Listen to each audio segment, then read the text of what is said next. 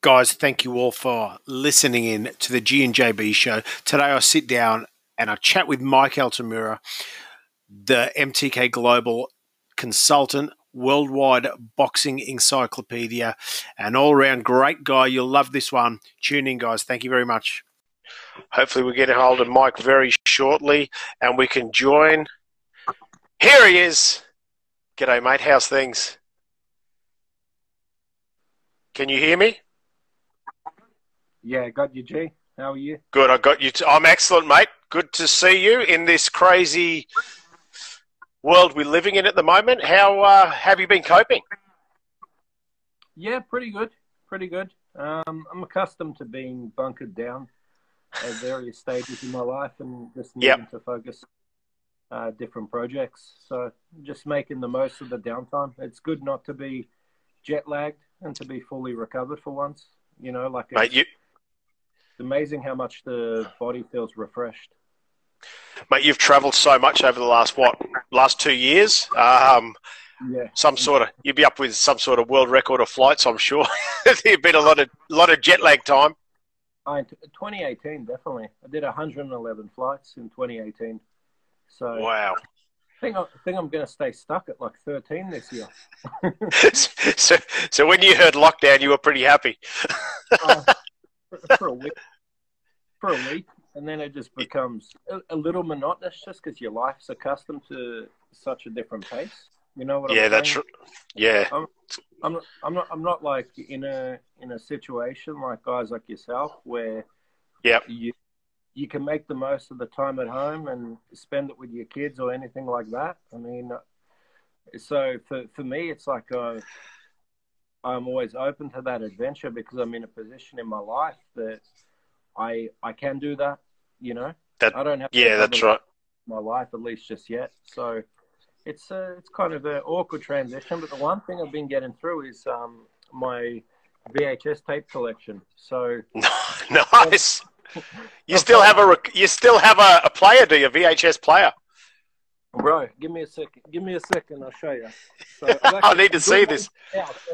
This is big time boxing from like 2005, 2004. So who are we watching there? Who's that just got out of the ring?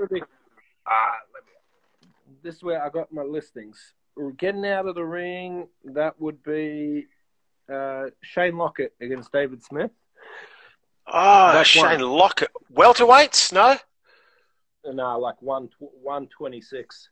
Right. Okay. Yep. Unit that's finalising. Yeah, nice. Torrents going here, and so I'm getting through.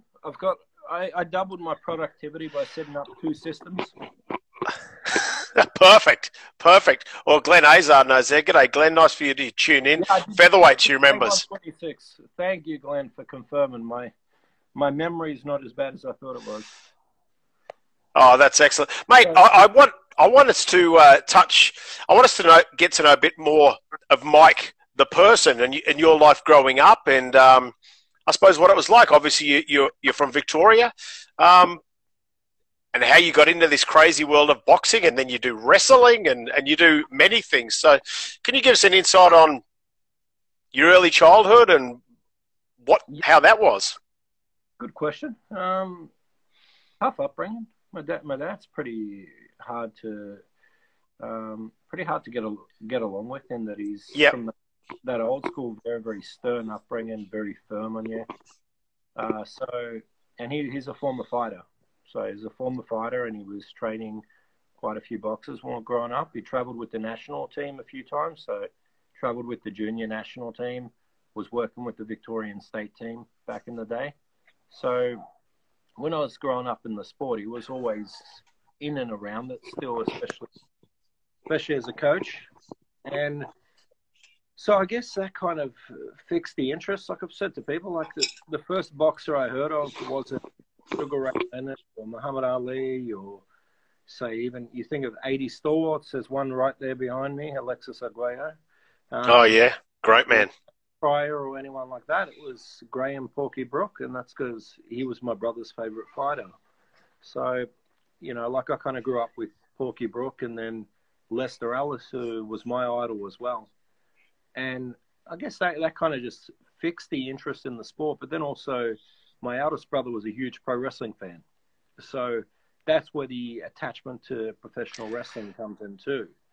So essentially, it was like a combination. But the boxing, like, you got to think, like, back in the day, like, videotapes in the mid to late 80s were $10, and you got to think of the times what people were earning. So it's not like anyone had a deep collection. There's no YouTube, nothing like that. So you had to really go out and find fight content back in the day.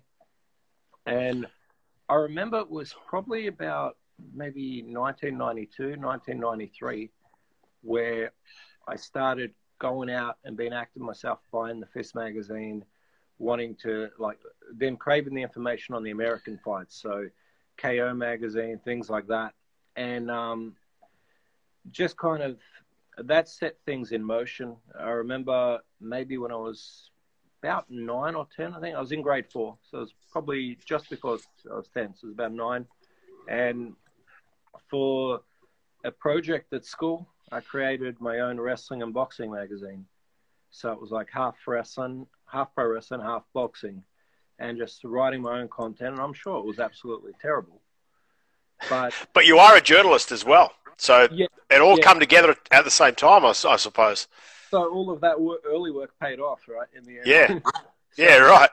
That kind of created an interest. And then I think probably, like, boxing-wise, what really, really set it in motion, where I was like, man, I want to work in this industry someday, was the George Foreman Michael Altamura fight.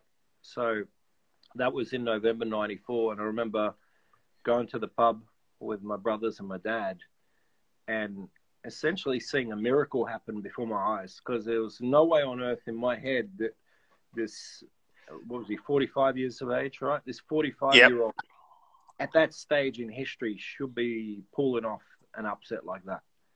And I remember when he landed that final 1-2 on Mora, just thinking, he ain't going to get back up. Like, and it's just the beauty of the theatre of the unexpected. Yeah, that's right. And we've all had it go both ways. We've both had victories. Look, I had it with PJ Doney, victory against the Green in Japan. And when you shock the world, it's the best feeling. Yep. And I had Isaac Dogbe, a 12-1 favourite, and Madison Square Garden get upset. So I've been on both sides of the spectrum. But I think that's really what attracted my interest to the sport. And it just kind of grew from there. And it was, I've got to say, like, on my side, it was very discouraged at home. Obviously, my mum didn't want me fighting or anything. Yeah. And my eldest brother had fought, and that wasn't something that she was particularly excited about. So I stayed in the gym and stayed active with my dad. But I had to find different ways to work away into the sport. So I actually started with Ray Whitley's World of Boxing. If you remember that old journal newspaper. Yep, I do that. I started working for Ray when I was 11. I was doing amateur boxing results. And that just kind of slowly grew into other interests. And then, when I launched my own website in 2000 and just stumbled into the management by accident. So, and I've been trying to escape since, and I'm stuck here. And you'll never get out. You know too much. You'll always get those phone calls from everybody. Oh, do you know this guy, Mike? But for people just listening, and if they don't know Mike is the absolute encyclopedia of boxing. There's not much you don't know about fights or fighters from a lot of areas. I suppose you've studied, but that's part of your job now, isn't it? You've got to know the history. You've got to know everything about the game. Yeah, it used to be so much sharper, though. When I had more time available, I was less jet lagged. So I feel like in this lockdown period now that my knowledge is starting to come back a bit. Just because right. And you can sit and read and be more relaxed. Like I got things here. I'll show you some of the things here. Hopefully your viewers don't mind me taking them here, there, and everywhere. But no, it's good. But like, here's like a pile of things I've got just here in the office to read, and then just various things. Like I got this is a book. Hopefully you can get a clear look at that. Journeyman. So Journeyman Michael Murray. So things like that fascinate me, you know, like that's a guy who retired with like a sub 500 record, but Wow. his story's not told. You know, people don't know much about it. Then I've got this boxing illustrated from 1969. I've got the Hagler Duran special. And Wow. other things like the Tyson Bruno program. So that's from the rematch. The rematch. Was that 6-round? Was that the rematch? The 6-round knockout, was it? 3 rounds. Remember, Bruno had the problems with his eyes. Yeah. He had retina problems around then, so he went into the ring petrified. Geez, I'll tell you. That's the best one, man. Oh, wow. Yeah. Even though you might never read those things, I just looked at some magazines the other day, some old magazines. Even though you might never ever read them again, you can never part with them. Like you can't just put them in the bin. Bro, I got like when people say they've got thousands, I literally got thousands. You know, like they're stocked up. So like part of what I've been doing in this time too is just listing and ordering them. Yeah. So that I know what I actually have in the collection, and then when I set everything up properly, I know, okay, I can go to, say, KO Magazine and find the copy I have. And then there's a little bit of a breakdown of what's in it. So, you know, like for each one of them, I'm listing, say if there's like 10 interesting articles in it, I've got each of them listed. So then if I go into my document and say I click Marvin Hagler, it'll bring up everything I got in Hagler in the archives. Because most of these stories, you don't find them online. Like I was reading one of the old boxing industry illustrated magazines the other day from, I think it was like 1968, about a gentleman named Canto Robledo. Canto Robledo was a blind trainer. So he was a boxer in the 30s. And as you know, the fighters used to break their shoes in with resin back in those days. And there's a little bit of errant resin in the ring. It got into his eye, and he wound up. Wow, what a story! So the article explains about how he stayed involved in the sport and how instinctively he knows off of the rhythm he's hearing of how the fighters hit in the bag or jump in a rope or whatever, how precisely they're undertaking the activity. So that's interesting because I'd never heard of the guy, being honest. And you know, you just always say, like, you immerse yourself with knowledge and you remain relevant in this game. You become empowered. So I've got to practice what I preach. So I'm always reading. That's right, yeah. So during this time, is that what you've been keeping yourself busy with? A lot of reading, a lot of knowledge. Obviously, nobody knows when next fights are coming up and that sort of stuff. You've just been soaking up knowledge, reading, that sort of stuff? That's all you can do. And you try and plan a little bit for the future. We had a interesting conference call a few days ago with some of the core team at MTK. 1 second, is that on my side? There we are. I don't know what I pressed there. Yeah, we had an interesting meeting with some of our core staff at MTK.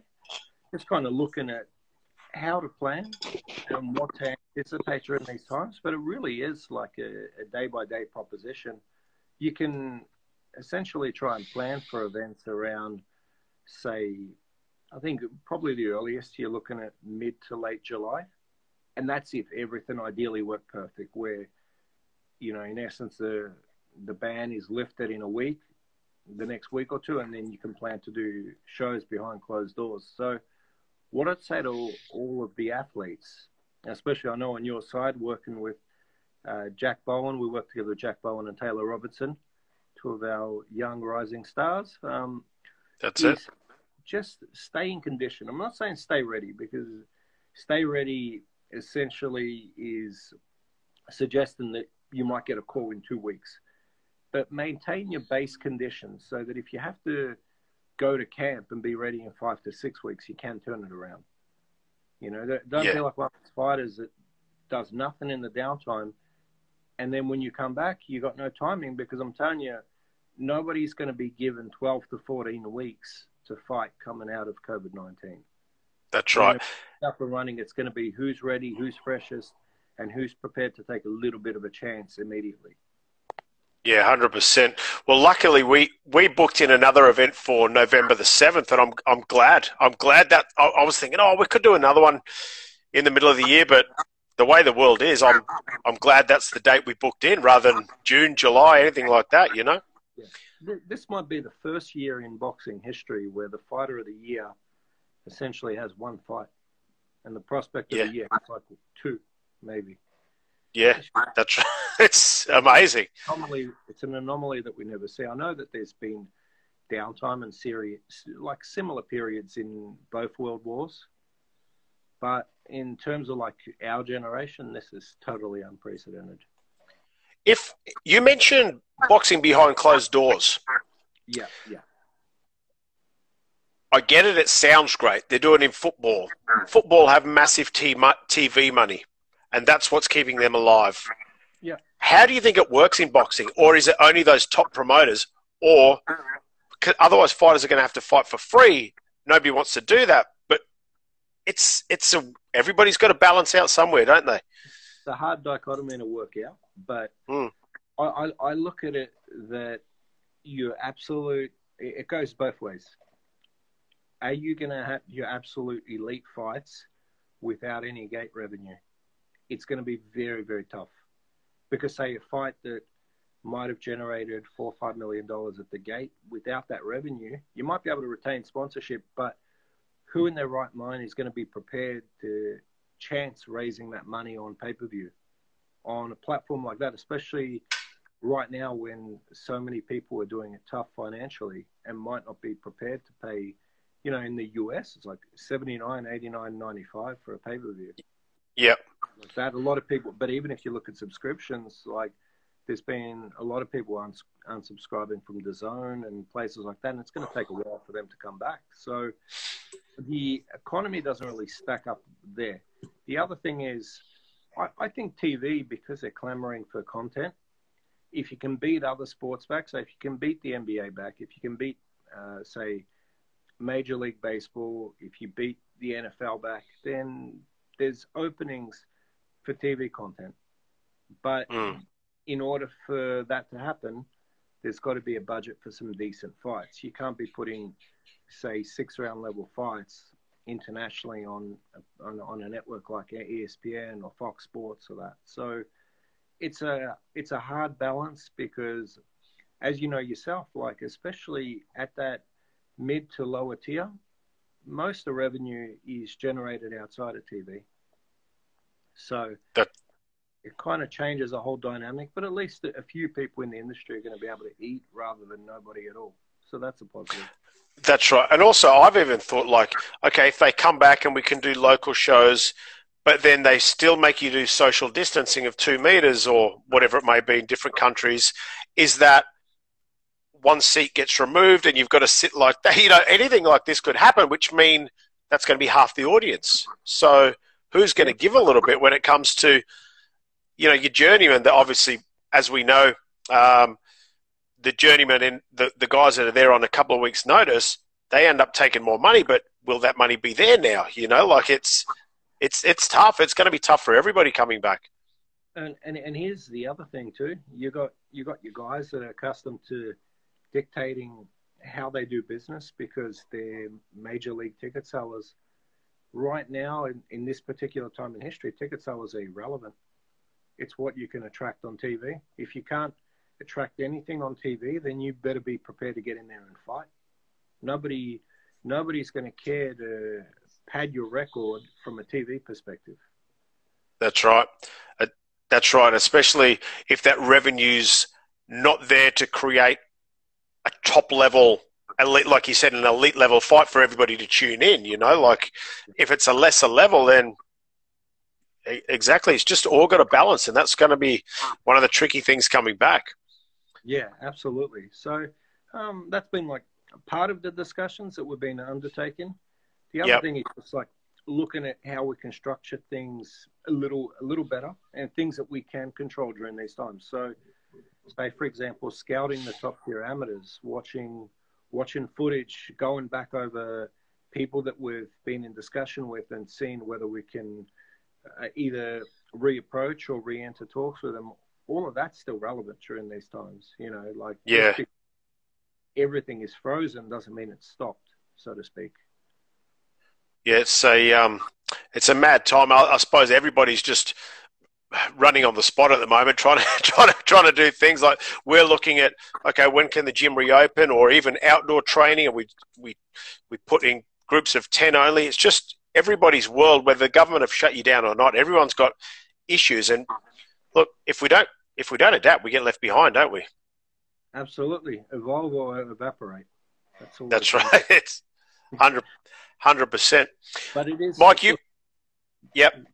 It is hard when so many good people in the industry and you see them doing it tough during these times. It is depressive sometimes when you go online and you see that. Yeah, that's right. Mate, it's a tough one. Mike, you started your management career very young. How old were you when you started out? 17. When you started managing?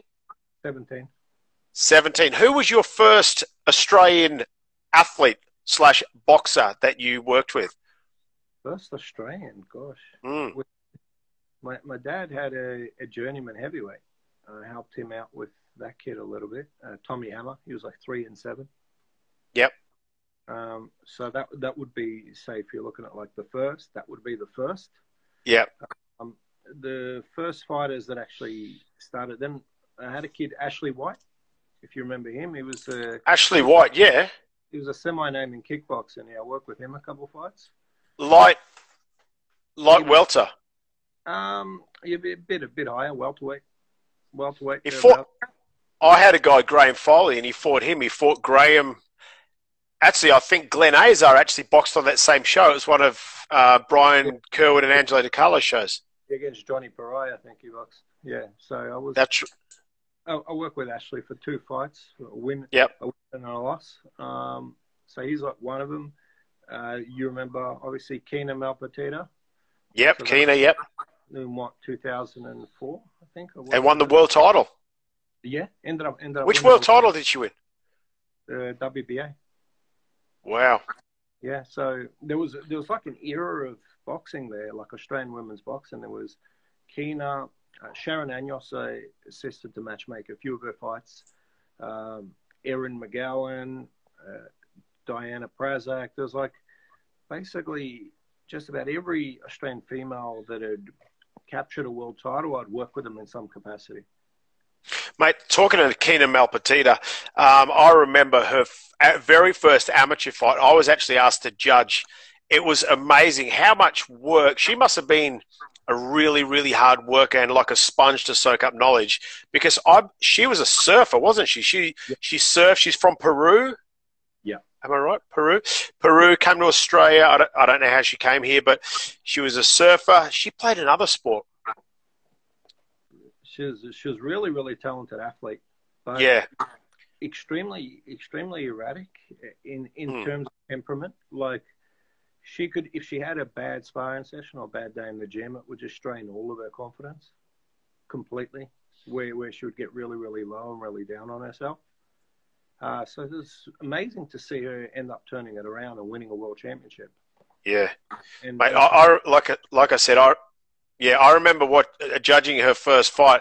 I remember she actually got disqualified for holding this girl in a headlock, and that might have been her only amateur fight. Actually, she might have only had 1 or 2. Yeah, I think she had like 2, something like that. And then went on to win a world title. Fortunately, by the time I worked with her, she understood the rules of boxing. But it was actually, she was really talented. It's just the way it goes in the sport sometimes. And like, I always look at it at various levels, from fighters to managers, promoters, trainers, everything. I think the mistake a lot of people make is that they, for lack of a better expression, they nail you to the cross on their first impression of you, or their first sight of where you're at. So if they envision you as just, say, a junior matchmaker or a novice trainer, they leave you implanted in that role. they don't realize that people evolve and people grow. 100%. You don't see anyone gauging Rafael Nadal by his first tennis tournament, or Federer by his first crack at Wimbledon. Yet you see it constantly happening in life. Yeah, you're 100% on the money there. If people are to judge Bernard Hopkins by his first fight, a perfect example, which he lost. Yeah. How about Carino Garcia? He was 0-18 at the start of his career. And turning it around and being world rated. Who else had a bad record? I don't think he lost his first one, but the guy that beat Billy Dibb for the world title. What's his name? Tevin Farmer. Tevin Farmer was 7-4-1. Yeah, see. Early career. Freddie Pendleton was 13-1 at one stage. It's just a message that you've just got to, if you believe in what you're doing, if you really have that passion for it, take your time, do it right, work every single day. And I say when I work with a lot of kids, like mentoring a lot of kids, I say, there's no secret to success. You just work harder than everyone else. And if you're not willing to do that, you don't really want it. That's the way it is. Yeah, exactly right. I think that consistently, consistency is probably one of the greatest attributes of a champion in my eyes. I hear it.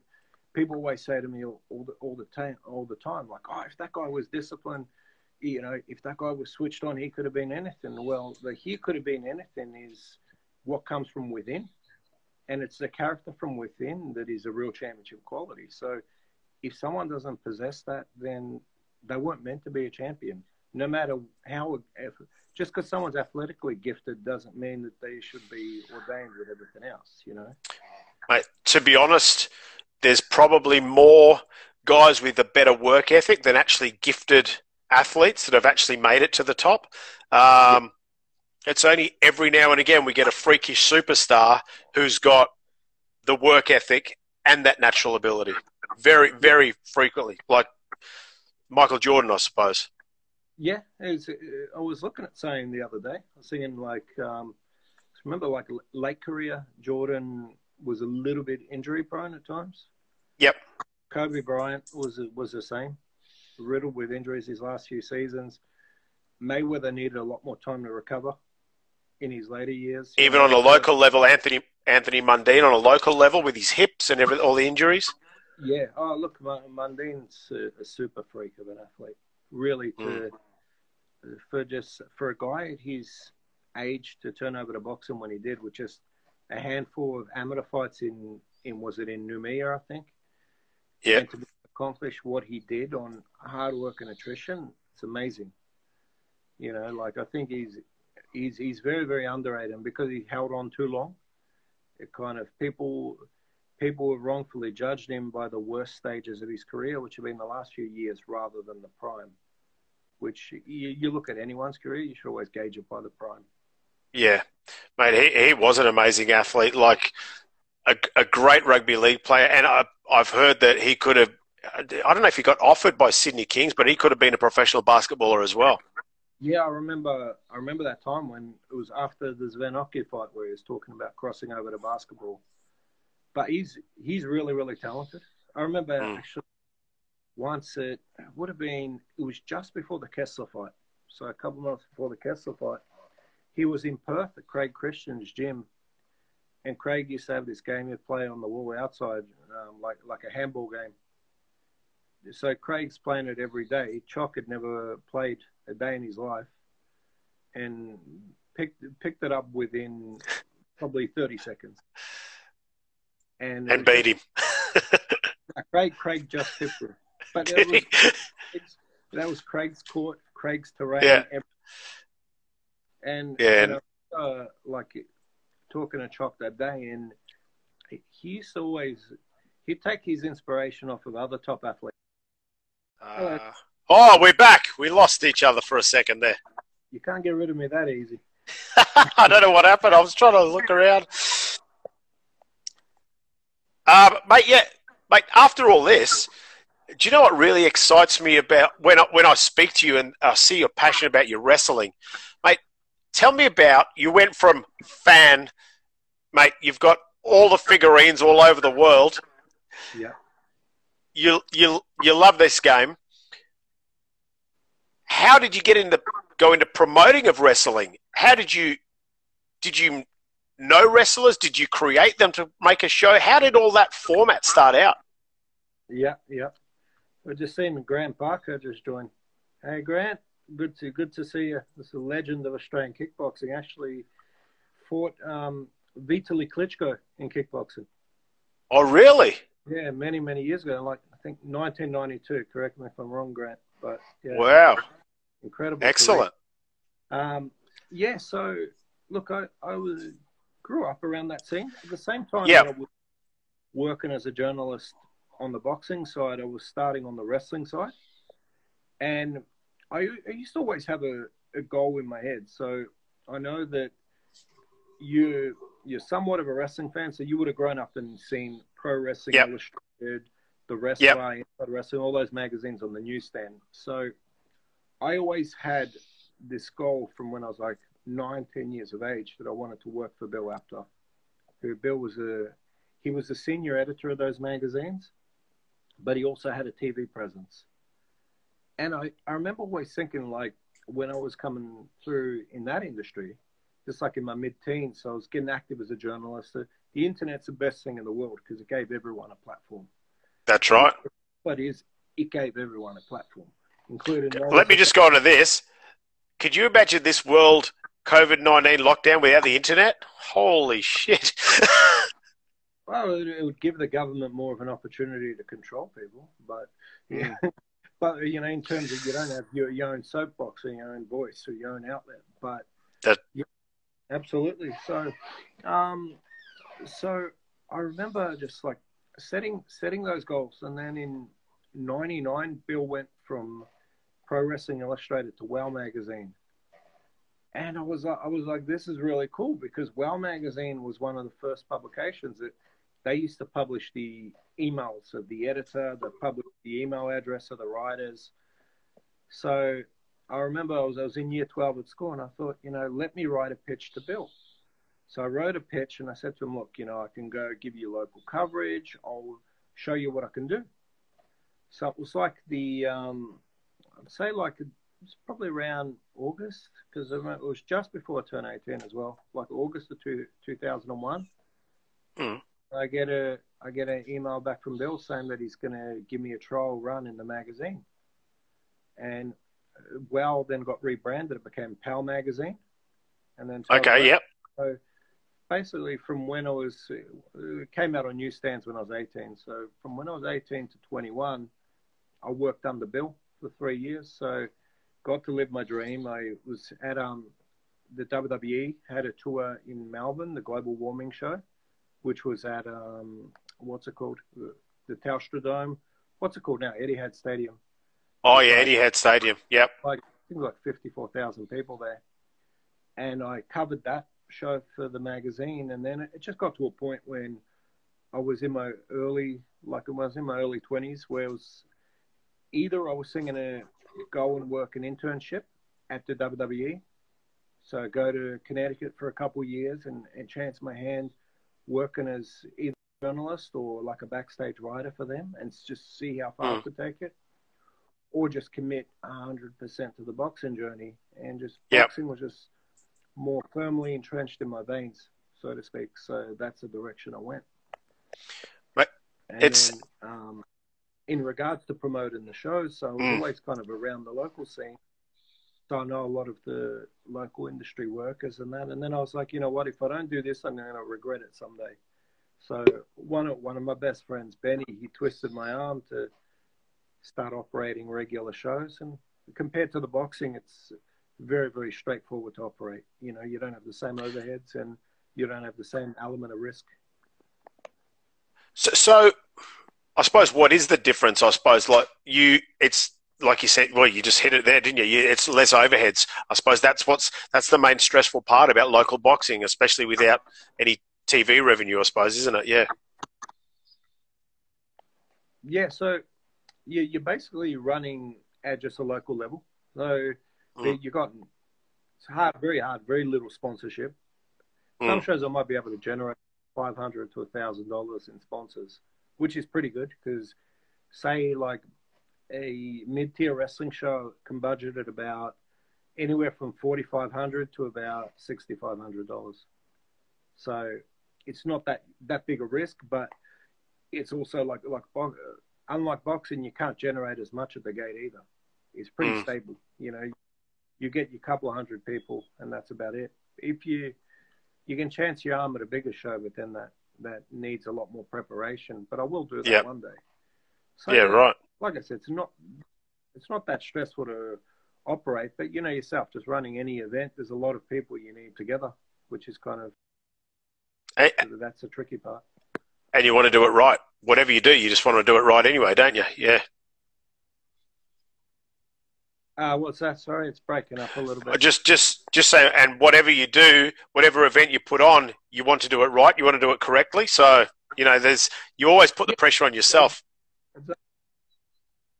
I always put too much pressure on myself, and I find that it can haunt you because you don't live in and you don't appreciate the moments or the events that you're staging. So I've tried to kind of relax that a little bit. Yeah, nice, mate. I want to go to a bit of a tough time in your life, and still quite recent in the boxing world, especially. If you don't mind me touching on Dwight Ritchie and your relationship with him. Unfortunately, Dwight lost his life last year in an incident that actually happened in sparring, even though boxing wasn't the real relevant factor. The underlying cause, he had. Yeah. Mate, so give us a bit of background on your history with Dwight and, you know, some of the good stories and that we can remember him by. Yeah, there's a lot with him. You know, I remember I remember when I first met him. So it was at Keith Ellis's gym. Keith was training him at the time, and the late Keith Ellis is a great trainer and a really good man too. But Keith was training him at the time, and like Dwight, people always would say in like recent years that Dwight had a bit of an edge, but when he first come from Shepparton, he was totally. You got to keep in mind, this is a kid that would ride his horse around town, like so just on like a normal suburban street, he'd be riding his horse. So he just come from a totally different existence, and he had no filter. So. I remember I was managing a kid called Fatai Nakeki at the time. He's just a limited guy, but a hard and tough guy. And the training in the same gym, and I'm watching Dwight train, and Dwight wouldn't talk to anyone.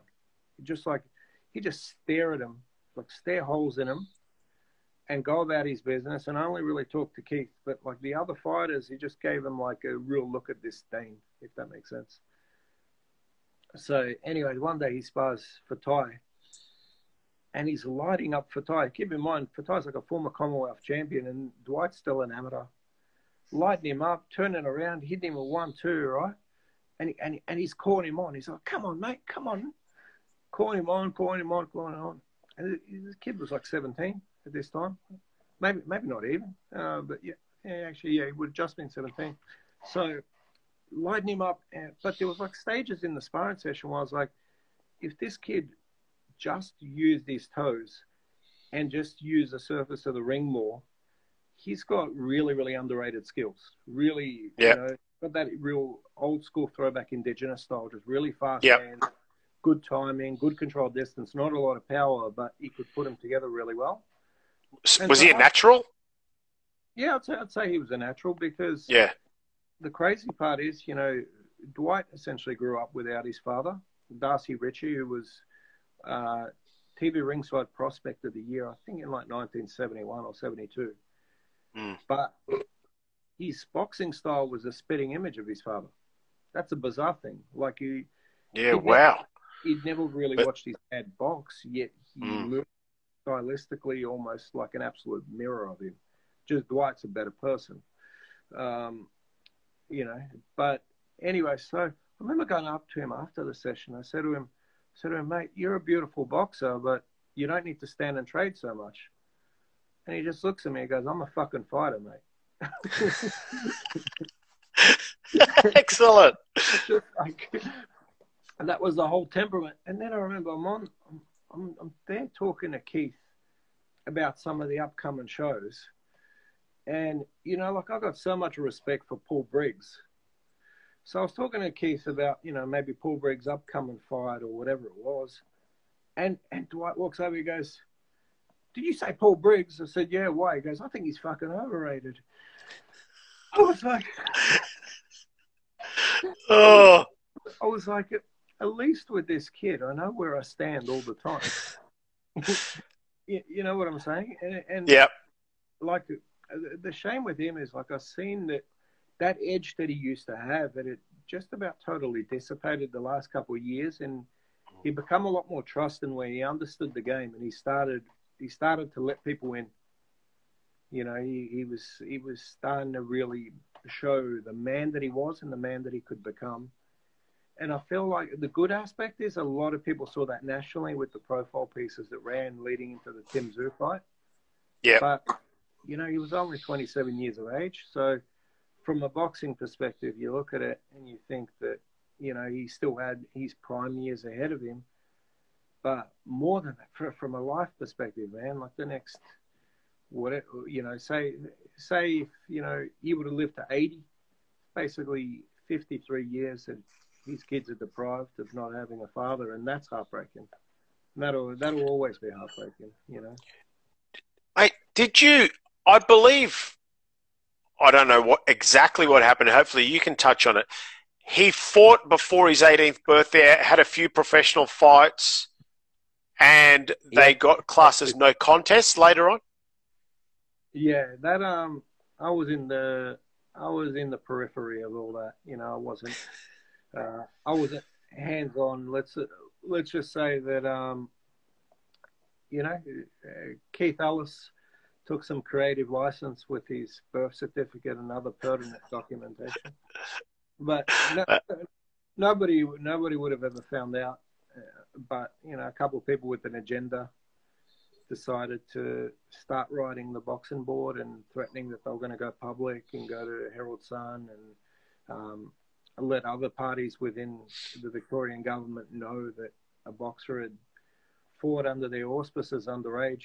So that's what led to those 4 fights being no contests. But like Dwight always said, he knows he got in the ring and he knew he won.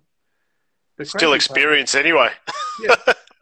The crazy part is, like, you look at those 4 fights and, like, he went to Sydney and knocked over Thomas Visakai. You know? Yeah, so right. that's a big upset at the time because Visakai was getting touted as a decent prospect and had beaten Yao Yima on the way up. So at 17 years of age, like, you should get rewarded for beating guys like that at 17, not to have it taken from you. Did he fight as an amateur at all, or was he just like local gym sparring?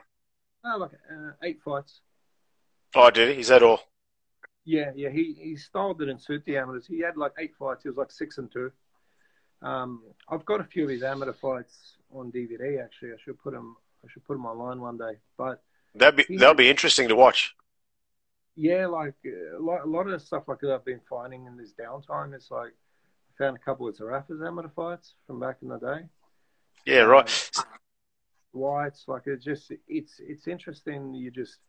Even guys like Blake Caparello, you go watch them. Yep. It's just so different, but you can see the early makings of what they're going to become.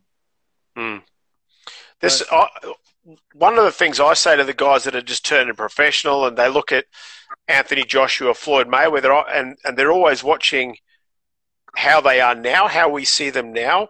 Yeah. And I say, you got to go back and watch their early fights, the one that no one cares about. That's how you've got to really see that they had flaws in their game. They didn't fight at such a slower pace. I watched an interview with Rio Ferdinand and Floyd Mayweather the other day. I don't know if you've seen it. I thought it was excellent. He was talking about the difference between Pretty Boy Floyd and Money Mayweather. He said 2 different fighters. 2 different fighters. That was me, a young upstart, trying to blaze everyone away, trying to do this. He said, but when I got older, I got smarter and I learned the game and how I control a fight rather than just going into and just working really fast. You know, too many people look at the Floyd Mayweather we see now, try to emulate that without doing all this groundwork on the way up. Yeah, and they put wrongful expectations on them because they're looking at what is essentially like close to a finished product or the finished product, rather than realizing that, you know, they need to develop and add other layers to the game. Look at, best one is like, look at Pacquiao. Pacquiao through to working with Freddie Roach initially as a junior featherweight, had no right hand. Very, very, very Right. underdeveloped. And like, he had no jab. He didn't Early days.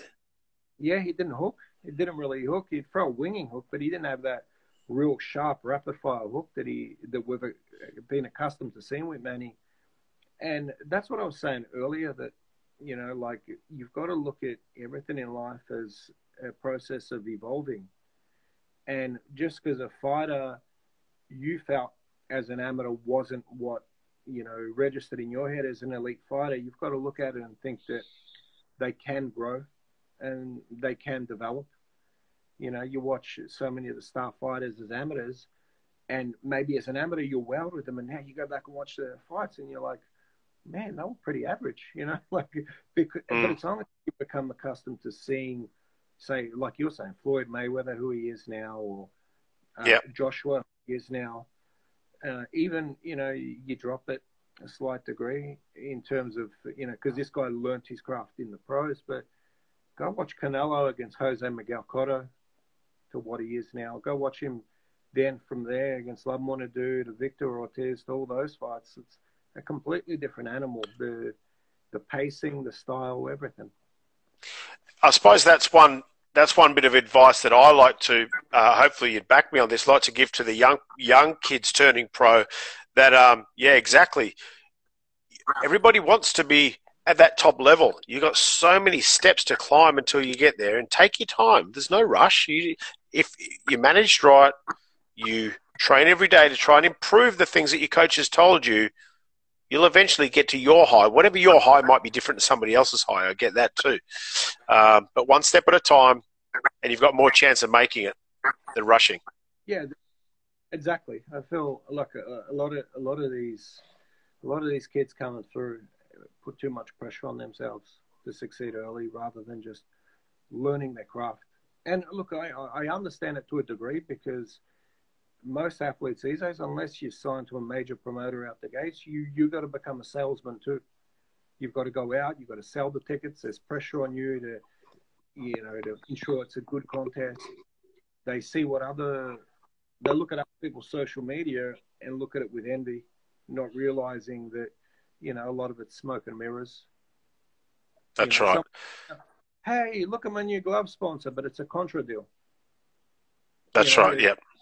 It's not. They might look like they're balling, but they're struggling more than you. But, you know, that first impression is, oh wow, you know, like Box Raw's working with this guy, or this company's working with this guy, not understanding the context of the deal. Yep. But I think that's where it's on people like us to just keep the kids in check and offer them the right guidance, you know, to not add to the pressure that they're already feeling.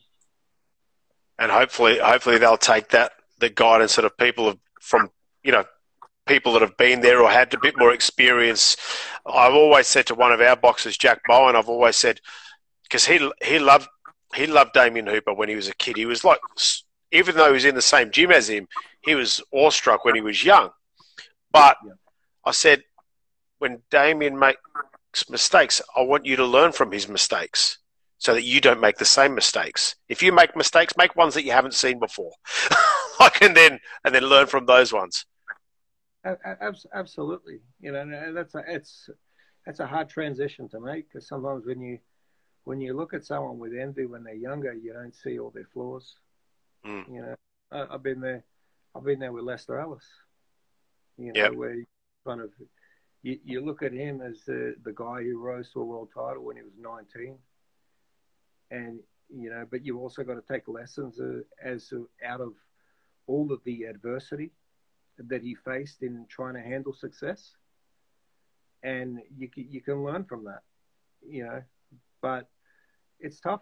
It's tough because you still kind of, I don't know, when you really look up to someone, you still leave them on that pedestal, even if they fall. And Yeah. you don't want to see the fall, or you don't want to acknowledge it. It's painful. And look, I suppose that as well, that can relate to boxers going on a bit too long. You always, like somebody like Roy Jones, for example, you know, he's always the greatest. He's always great in my mind, but you know, his last 10 fights haven't been great, have they? This with Roy, last 20. Yeah, but Roy, last 20 probably. Yeah, that's right. Yeah. But let me ask you this: who looks at Ray Robinson or Willie Pep or Benny Leonard or Henry Armstrong or any of the other greats even Ali, and judges them by their post-prime run? You know, True. like you look at Robinson. Robinson was losing to guys the last 3 years of his career who were decent fighters, but that he would have annihilated 3-4 years earlier. But when he's 41 years of age, he's well over the hill. Roy was the same. I gauge Roy by the guy that ascended to, what was he, 49-1, going into the rematch with Tava. That's a guy. Yep. That's a guy that I respect and I look at. You know, you got to think this is a kid who had only lost a handful of times in the amateurs, gets shafted at the '88 Olympics. Oh, that was terrible. Oh, it was woeful. Terrible. And then the next time he gets beat is 16 years later. You got to look as a professional. Forget the fact he didn't get beat. He hardly lost a round for 16 years, and that's where I remember back in that era. And the same happened with Pernell Whitaker. Pernell Whitaker, when he was an active fighter then, people were saying he's top 5 of all time. You don't hear that now. You know, Roy, when he was active, people were saying he's top 10 of all time. Now you got these people that jump online and maybe they heard Teddy Atlas or someone say some shit where people say, oh, Roy Jones is just a reflex fighter, and once his reflexes slowed down, his lack of technical prowess caught up with him. And you know what? You must have pretty good fucking reflexes to be on top of the game for 10 years as a pound-for-pound elite. You know, 100%. So respect him on that rather than try and cut him down. Because I see people do that and they then compare Roy to James Toney or Bernard Hopkins and make this argument that they were better fundamentally than him, which maybe they were. But you can't deny Roy's greatness when he was on top. You got to look at the guys he was dominating. You know, like no one dominated Reggie Johnson the way he dominated Reggie Johnson. You know, and that just kind of gets forgotten in history because people kind of look at him those last 20 fights and judge the accomplishments from years earlier on that when they shouldn't. Yeah. Roy Jones Jr. What an amazing athlete. Yeah, exactly. Mate, so, mate, I don't know if you've worked with these people or who's the biggest somebody that you thought, if you had worked with an athlete that you thought this is the one, and then totally just it didn't work out for them, or the other way around, or somebody that you thought, nah, this guy hasn't got much, and then he's come out and he's turned into a diamond at the end of it. Anybody that's totally flipped their lives around from how they started to how they finished? I thought Dog Bay would be a pound for pound top tier fighter. Just that's a lesson on not to handle success. Of someone being overwhelmed by the spotlight or taking it for granted. And you know, as I say, what's the saying? Hard work beats talent when talent doesn't work. That's right. You know, you go up to 160 pounds in between fights when you're fighting at 122, and you're going to pay a price against other elite fighters. You won't pay a price for it against journeyman level fighters, but it'll catch up with you eventually.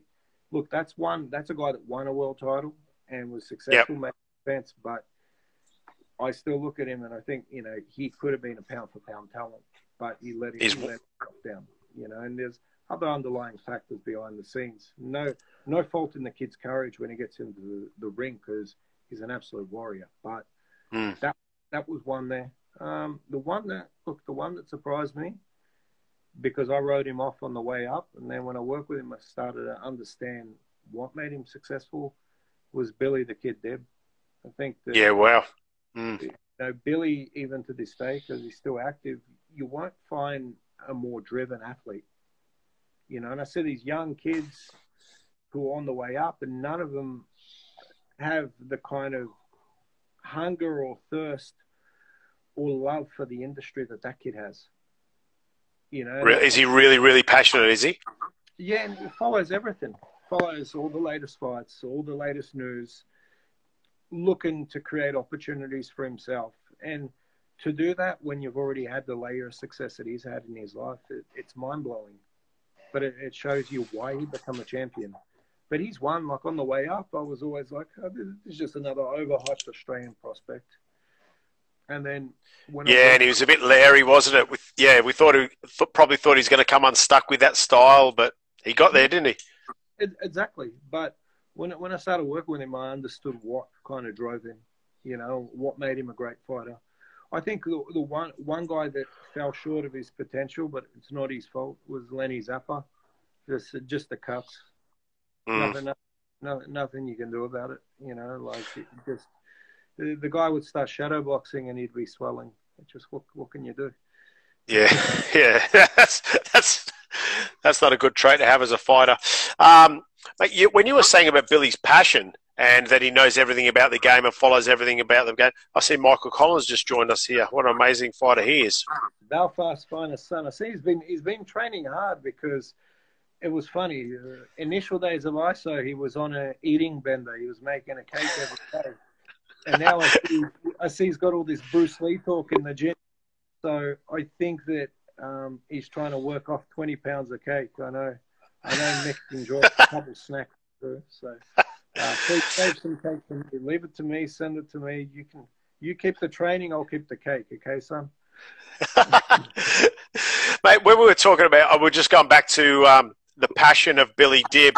I met Tyson Fury a few years ago when I took Paddy Murphy over there for a fight.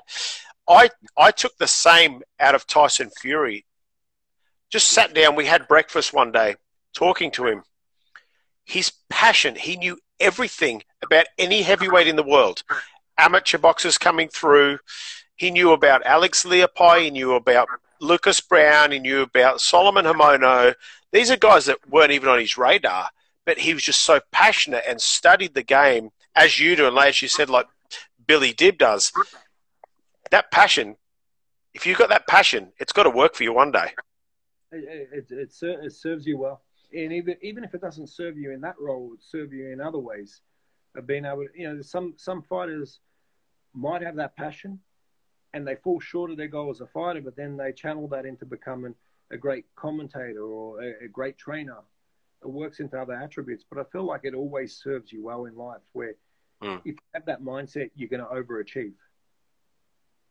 And that's you see that lacking in a lot of, especially in this era, because people want instant gratification. You know yourself, like you're one of our elite trainers in Australia, but you've been at this cape for a long time, and I'm sure you get people all the time to come in and say, Gareth, I want to work as a trainer, and then 3 months later, they think they're just going to knock you off your perch and all the fighters are going to roll out with them. But it serves to have an apprenticeship in this game. It serves to put in the time and learn as an assistant and get your fundamentals right, because learning any craft, takes a body of work. It doesn't happen instantly. Happens all the time, all the time in gyms, and I suppose in any aspect of life as well. People, like you said, instant gratification. They want to leave school and be the CEO of a company. Well, guess what? You got some work to do before that happens. Yeah, exactly right. But like I was saying earlier, you also don't want to be stuck in the role either. That's right.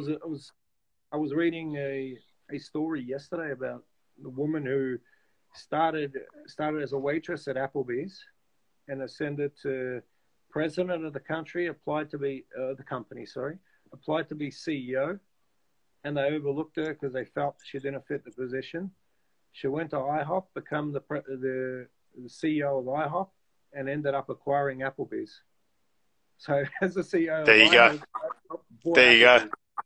So that shows you put the time in. She worked all the way up from apprentice to head to president.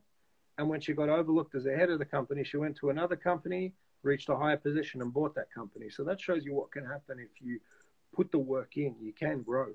But it's a process over 15, 20, 25 years. It doesn't happen overnight. That's right. And another thing that I like to say to guys as well about the losses along the way would eventually make you. They sort of give you so much strength. Everybody looks at, when we see on television, okay, Golovkin's amateur record, I don't even know it, but I'm just making it up. 3 losses, 300 wins. Mayweather's very similar. And they talk about all the greats have got this. So young kids that have had 15 losses out of 30 fights, they think it's over then because that's all they're seeing. But to me, that's bullshit. The losses actually make you. Let me tell you something else. You mentioned a few guys. Lomachenko's only lost 1 amateur fight. Do you know how we know that? There's no other fights have surfaced that he lost. It's only that defeat to Salamov at the World Championships. But most of those amateur records are falsified. I know because it comes to guys like myself, and you sign someone and you're like, all right, what was your amateur record? And I had about 100 fights. How many did you win? Maybe 70. And then you're like, okay, so all of a sudden you put out a PR piece and he becomes 84 and 16 as an amateur. And 100%. And people roll with that. They don't realize that there's so many of these kids, and that's what I'm saying to you. Like Vincent has said, Crawford lost his first 2. And guess what? Mikey Garcia lost twice to Crawford in the amateurs. Yeah. Crawford lost to Jerry Belmonte's twice. Who would look at that, right? And Jerry Belmonte is a very underrated talent, even though he's maybe I'm going to get his record wrong, but he ended up maybe 23-10, 23-11. But he beat Will Tomlinson. He's a good boxer on his night. But yeah, right. You go and look at Crawford, and you look at the growth of he lost to Belmonte's twice, but when he turned over pro, no one was saying, "Oh wow, Jerry Belmonte's beat him twice, so he's going nowhere." That's right. But after spending time in Cuba, I remember those guys, like over here, and I'm guessing England and Europe, a lot of places, everything's done so strict with the blue book of amateur boxing. Everything's written in. Those guys there, they don't even care. Cuba, the best boxing country, or best amateur boxing, or most successful, I'll say, amateur boxing country in the world. They don't even give a fuck about this blue book thing. They just take it to international fights.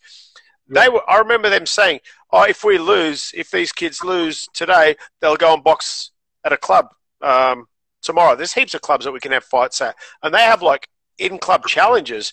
To them, they're fights, but they're not on the books, and they probably lose 100 of those." Exactly. I always thought with Ribbon though, because people run with that number. What did they say was 272-4 or something? Something like that, yeah. And if you realistically look at his record, it's about 150-4. The rest of the wins, who knows? There could be 100 more. There could be 20 less than what's suggested there. It's like you said, because it's not really registered. There's no record keeping effectively of it, Like you said, if Vasily Lomachenko had 350 amateur fights and only lost 1, I don't know. I don't know if I can believe that. Well, he's only lost 1 because there's no record of him losing any others. But that's right. No one wants to know. I think, again, I'm with the minority. I think there's creative license with about 200 wins on his amateur record. I can't see it from the volume of how much he was fighting internationally in the seniors. I can't think that he was having 20, 25 fights a year in the Ukraine before that and in between that to keep building those numbers.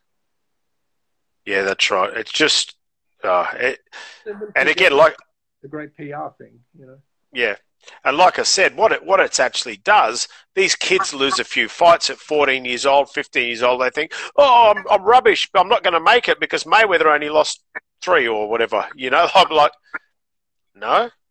Yeah, and then we've got to. It's become a record-conscious era, but I think That's right. If you look at the junior middleweight division, you've got to take a lot of stock out of that. And that Williams beat Hurd, and then Williams just got robbed by Jason Rosario, who had lost an early career fight to Nicholson. And if you look at the kind of the dichotomy of how it works, if A beats B and B beats C, then none of it makes sense. You know what I'm saying? But that's the way the sport is. You might have a bad night, or someone has a great night. People evolve from losses. We need to stop demonizing a defeat. That's right. It's any successful person. When you talk to them, and let's take this away from boxing, they talk so much about the struggle that they've had to get there. And that's actually what's really made them have a strong heart, have thick skin, and go, fuck this, I'm going to keep going. Like business people, whatever people have been successful. Every successful person's gone through a bit of hardship. Absolutely. Yeah, even if it might not be, say, a loss on the record per se, there's still a lot that they need to overcome, But That's I right. think that look, it's a hard era we're in, especially because of how things work with sponsorship and people building a following and everything, And you see it all the time that someone wins a fight and they immediately will post about it on social media. But if they take a loss, it takes a few days to process because that's how devastating it is. And that's not knocking anyone in that spot, because I look at emotionally how much it must take it out of them to acknowledge that, because you've grown up in an era where you're told that perfect is Floyd Mayweather's record. And to try something less than that. I'm not saying to have a loser's mentality, but if you do get beat, you might lose, but you shouldn't remain defeated. I see a lot of these people, they lose or have a tough fight and they stay defeated because of the process of thinking. We've got actually Muhammad Wasim with us now. Like, look at, Muhammad's one of the top tier fighters that we represent. He fought another kid we represent, Marudi Matalani, for the world title. And it was a terrific fight. And the majority decision went Maruti's way. So Muhammad Wasim comes out of that fight 8-1. And if you're in this era where you're looking, he's 8-1. He was 8-1, losing a majority decision, fighting an all-time great for the world title. So you can't tell me now that he's 10-1 now, 11-1. He's 10-1. You can't tell me his 10-1 record is the same as a local ticket seller who's 10-1 that's handpicked every opponent. And I think that happens with Australians going to the next level too, or similar things like, we've got to say I'm ready, and then sometimes we jump a little bit too high because we've got a similar record. Look at the opposition, and it's a totally different level. It's a different development, because here boxing's a very, very small diaspora here, whereas there's, say, everyone talks about Mexico, but even you go to other places, Japan, it's a proper industry in places like that, whereas in Australia it's a very, very small community, so you don't have the volume of sparring, you don't have the journeyman opponents to develop your fighters here. Generally if someone's a journeyman here, they're a part-time fighter who's just cashing in. The journeymen here aren't comparable to a journeyman in the UK, like Willie Warburton, or who's some of the other notable guys there. Like Warburton's always my favourite. Christian Lake back in the day with 300 fights. Ibra Riaz. There's so many of them in the UK that 8 wins, 113 losses, Louis Van Poach. But they actually know how to fight. Yeah, and your young fighters learn their craft and develop, whereas here someone's a journeyman if they're 1-14 and they've been knocked out 12 times because they're a part-time junkie and they need their latest hit, so they just took a fight. 100%. That's a reality. How can that be managed? It's just, I guess it comes to we just don't have the numbers. The volume's just not there. Mm. Yeah. The volume is just not there. But I think part of it comes with, firstly, rewarding the fighters, like those kind of fighters, and then putting them in the right kind of fights. So, like if you look at it, and that's where we need to take it on ourselves as promoters. So you look at a journeyman level fighter. I remember, like, one of the great journeymen in the region was Paz Vija. Actually, I turned him. Oh, yeah, I remember him. Yeah. He had 60 fights in 2.5 years. But he went, like, I think 0-6 or 0-7 his first 7 and got knocked out 5 times. And then he learnt the caper of how to survive, how to go rounds. But you need, at least every 10 fights, you need to throw a guy like that an opportunity that they can win. You can't match them. You can't match them every time with a hotshot amateur turning professional. You've got to put them in fights where maybe they win a round, maybe so that they're getting better and they're staying encouraged to remain in the blasted out in a round. 5 times in a row, they're gone. Yeah, that's not good for anybody, is it? They're going to have a very negative perception of the sport. So plugging my phone into the battery. No, we're going to drop out, are we? No, we're good. Oh, no, we're good. But yeah, I think that's how to change it. But also, we're in a country that there's, now the number's grown a bit, but there's under 120 registered fighters.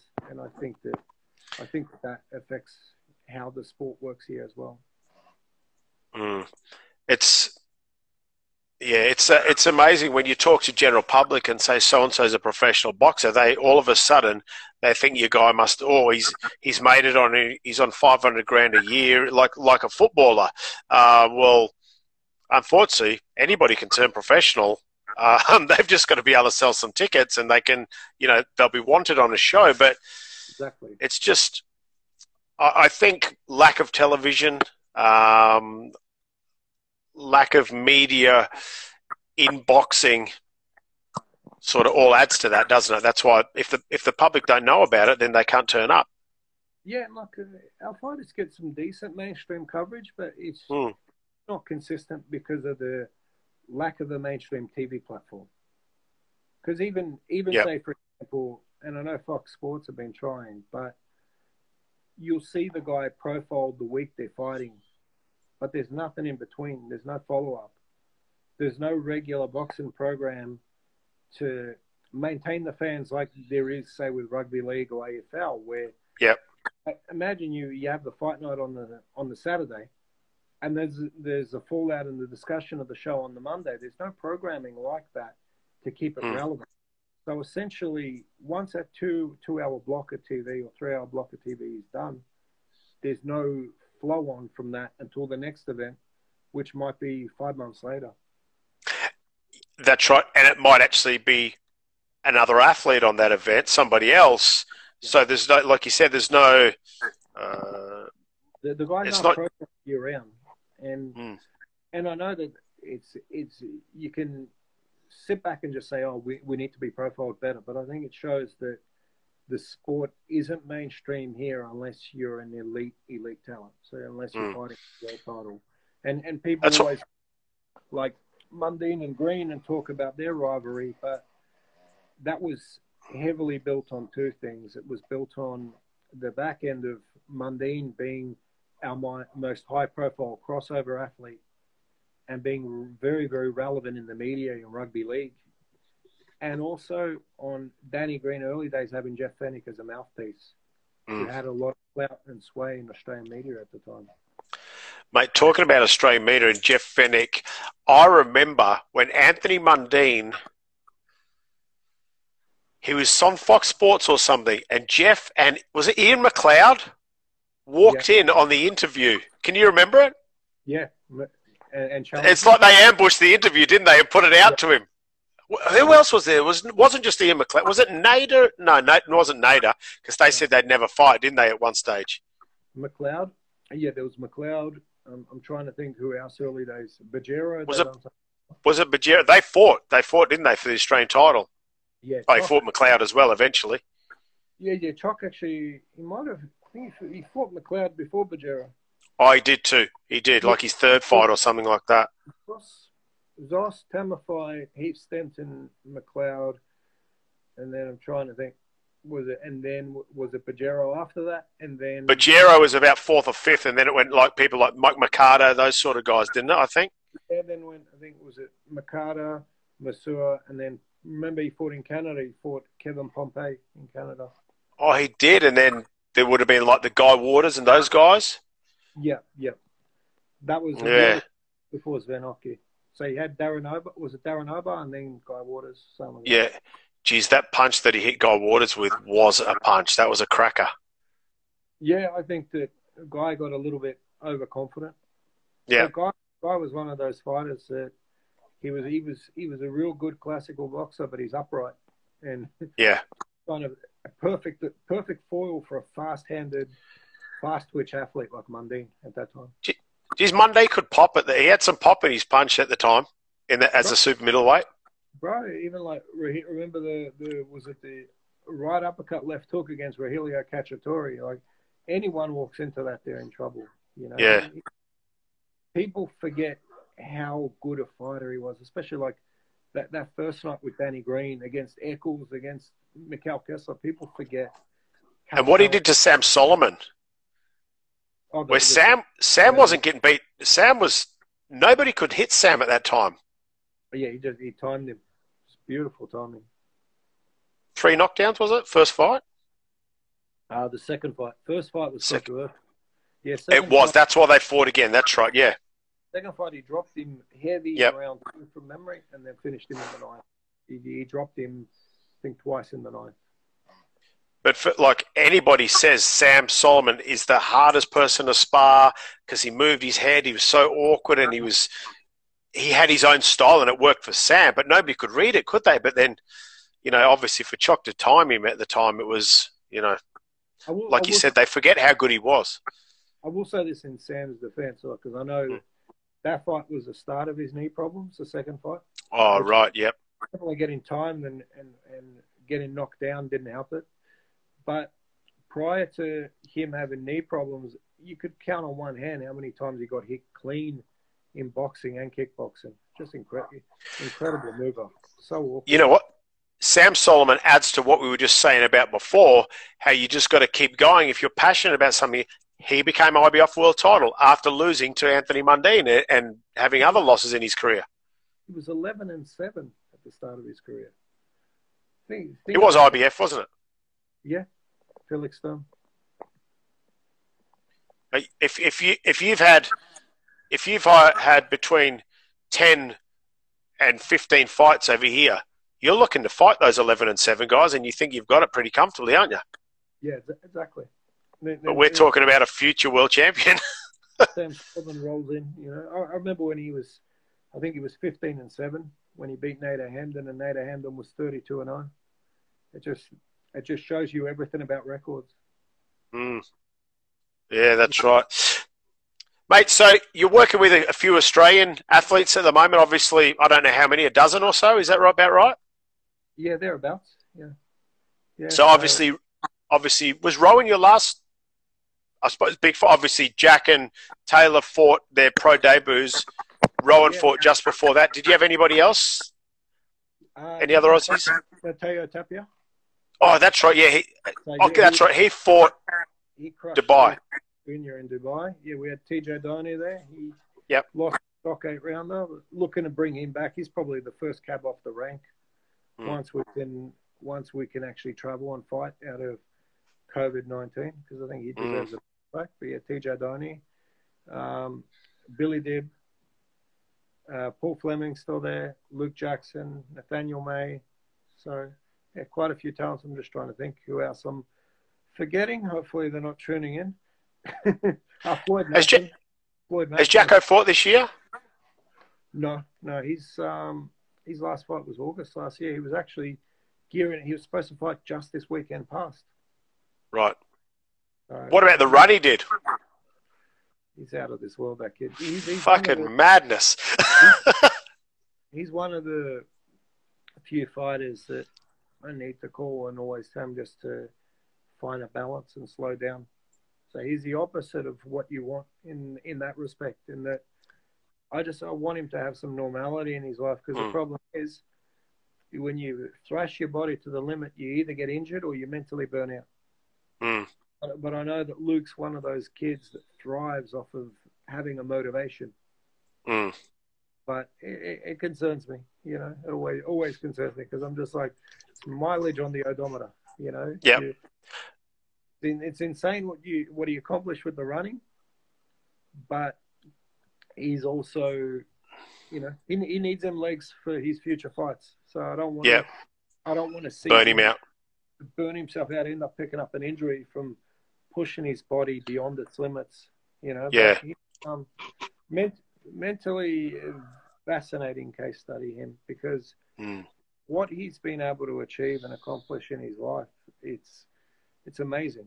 You know, it's been all through hard work and attrition, so he knows no other way. Well, I think Jacko, when he went to the Com Games, I think he'd only had like 15 amateur fights or something. Yeah, and it's only been a couple of years out of being a reformed junkie. Yeah, right.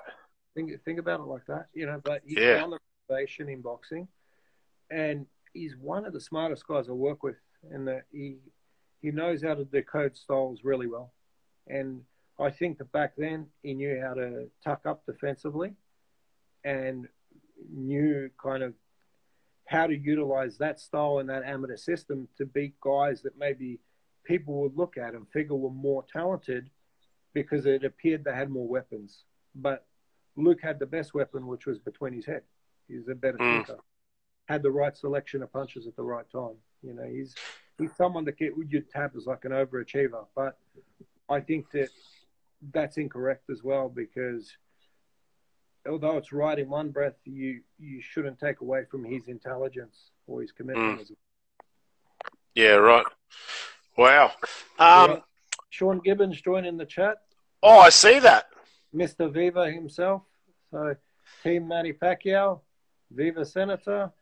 But yeah, Sean's incredible. He's one of the best brains I've ever encountered in the sport, and a really, really good-hearted person. Does a lot of good things for a lot of people around the world that just totally fly under the radar. Yeah. But I owe a lot in my boxing journey to Sean, because he's helped to position fighters and create opportunities for us around the world. Wow. He's a reason why guys like TJ Doney and Maruti Matalani and that secured an opportunity at a world title, because he was hustling non-stop for us. Through you, I met Sean in China a couple of years ago there. And yeah, like you said, a great-hearted man. He had all the time in the world. No matter how busy he was, he had time for you if you wanted to chat and pick his brain. Yeah, really good man. And he fought Mickey Rourke as well. Did he? Yeah, they drew. Oh, wow, I didn't know that. I've never seen the fight, but I'll go on record and declare that Sean was robbed. Also, we've got 92 US Olympian Pepe Riley. He's a very, very decent trainer as well, out of the wildcard gym. So good to see you. Just join us. Yeah, he's a good man, Pep, as well. So what's coming up? How do you see the future? You said you see it behind closed doors. Okay. Yeah. It's going to be very hard for local fights to happen behind closed doors, like we've said, with the revenue and everything like that. If you can only have 300 people in a venue that normally holds 700, you know, it's going to be really hard for local guys to put on. Do you see any smaller shows going ahead, or do you only see the top show? How do you see it coming back? Like, I think smaller shows can happen, but you've got to know how to piece together a concept and sell it. So I don't think you can be paying overs either. No, no, and this is an idea I was floating. So if someone steals it, I'm onto you. But like, say with a lot of these fights that are being televised they're going to be televised internationally. If you don't have a decent name, you've got to come up with a concept. So maybe you run an event, you have two tournaments. So you have two 4-man tournaments on an event, and you run them back to back. So you run those two, and then you run the next week, and you run another 4-man tournament, and then the winners of those two tournaments fight each other, say 6 weeks later. So hey, it's not too dissimilar to what you did with the EFG, was it? EBC, yeah. Close enough. B for boxing, Mike. I was going with Fight Club. Yeah, right.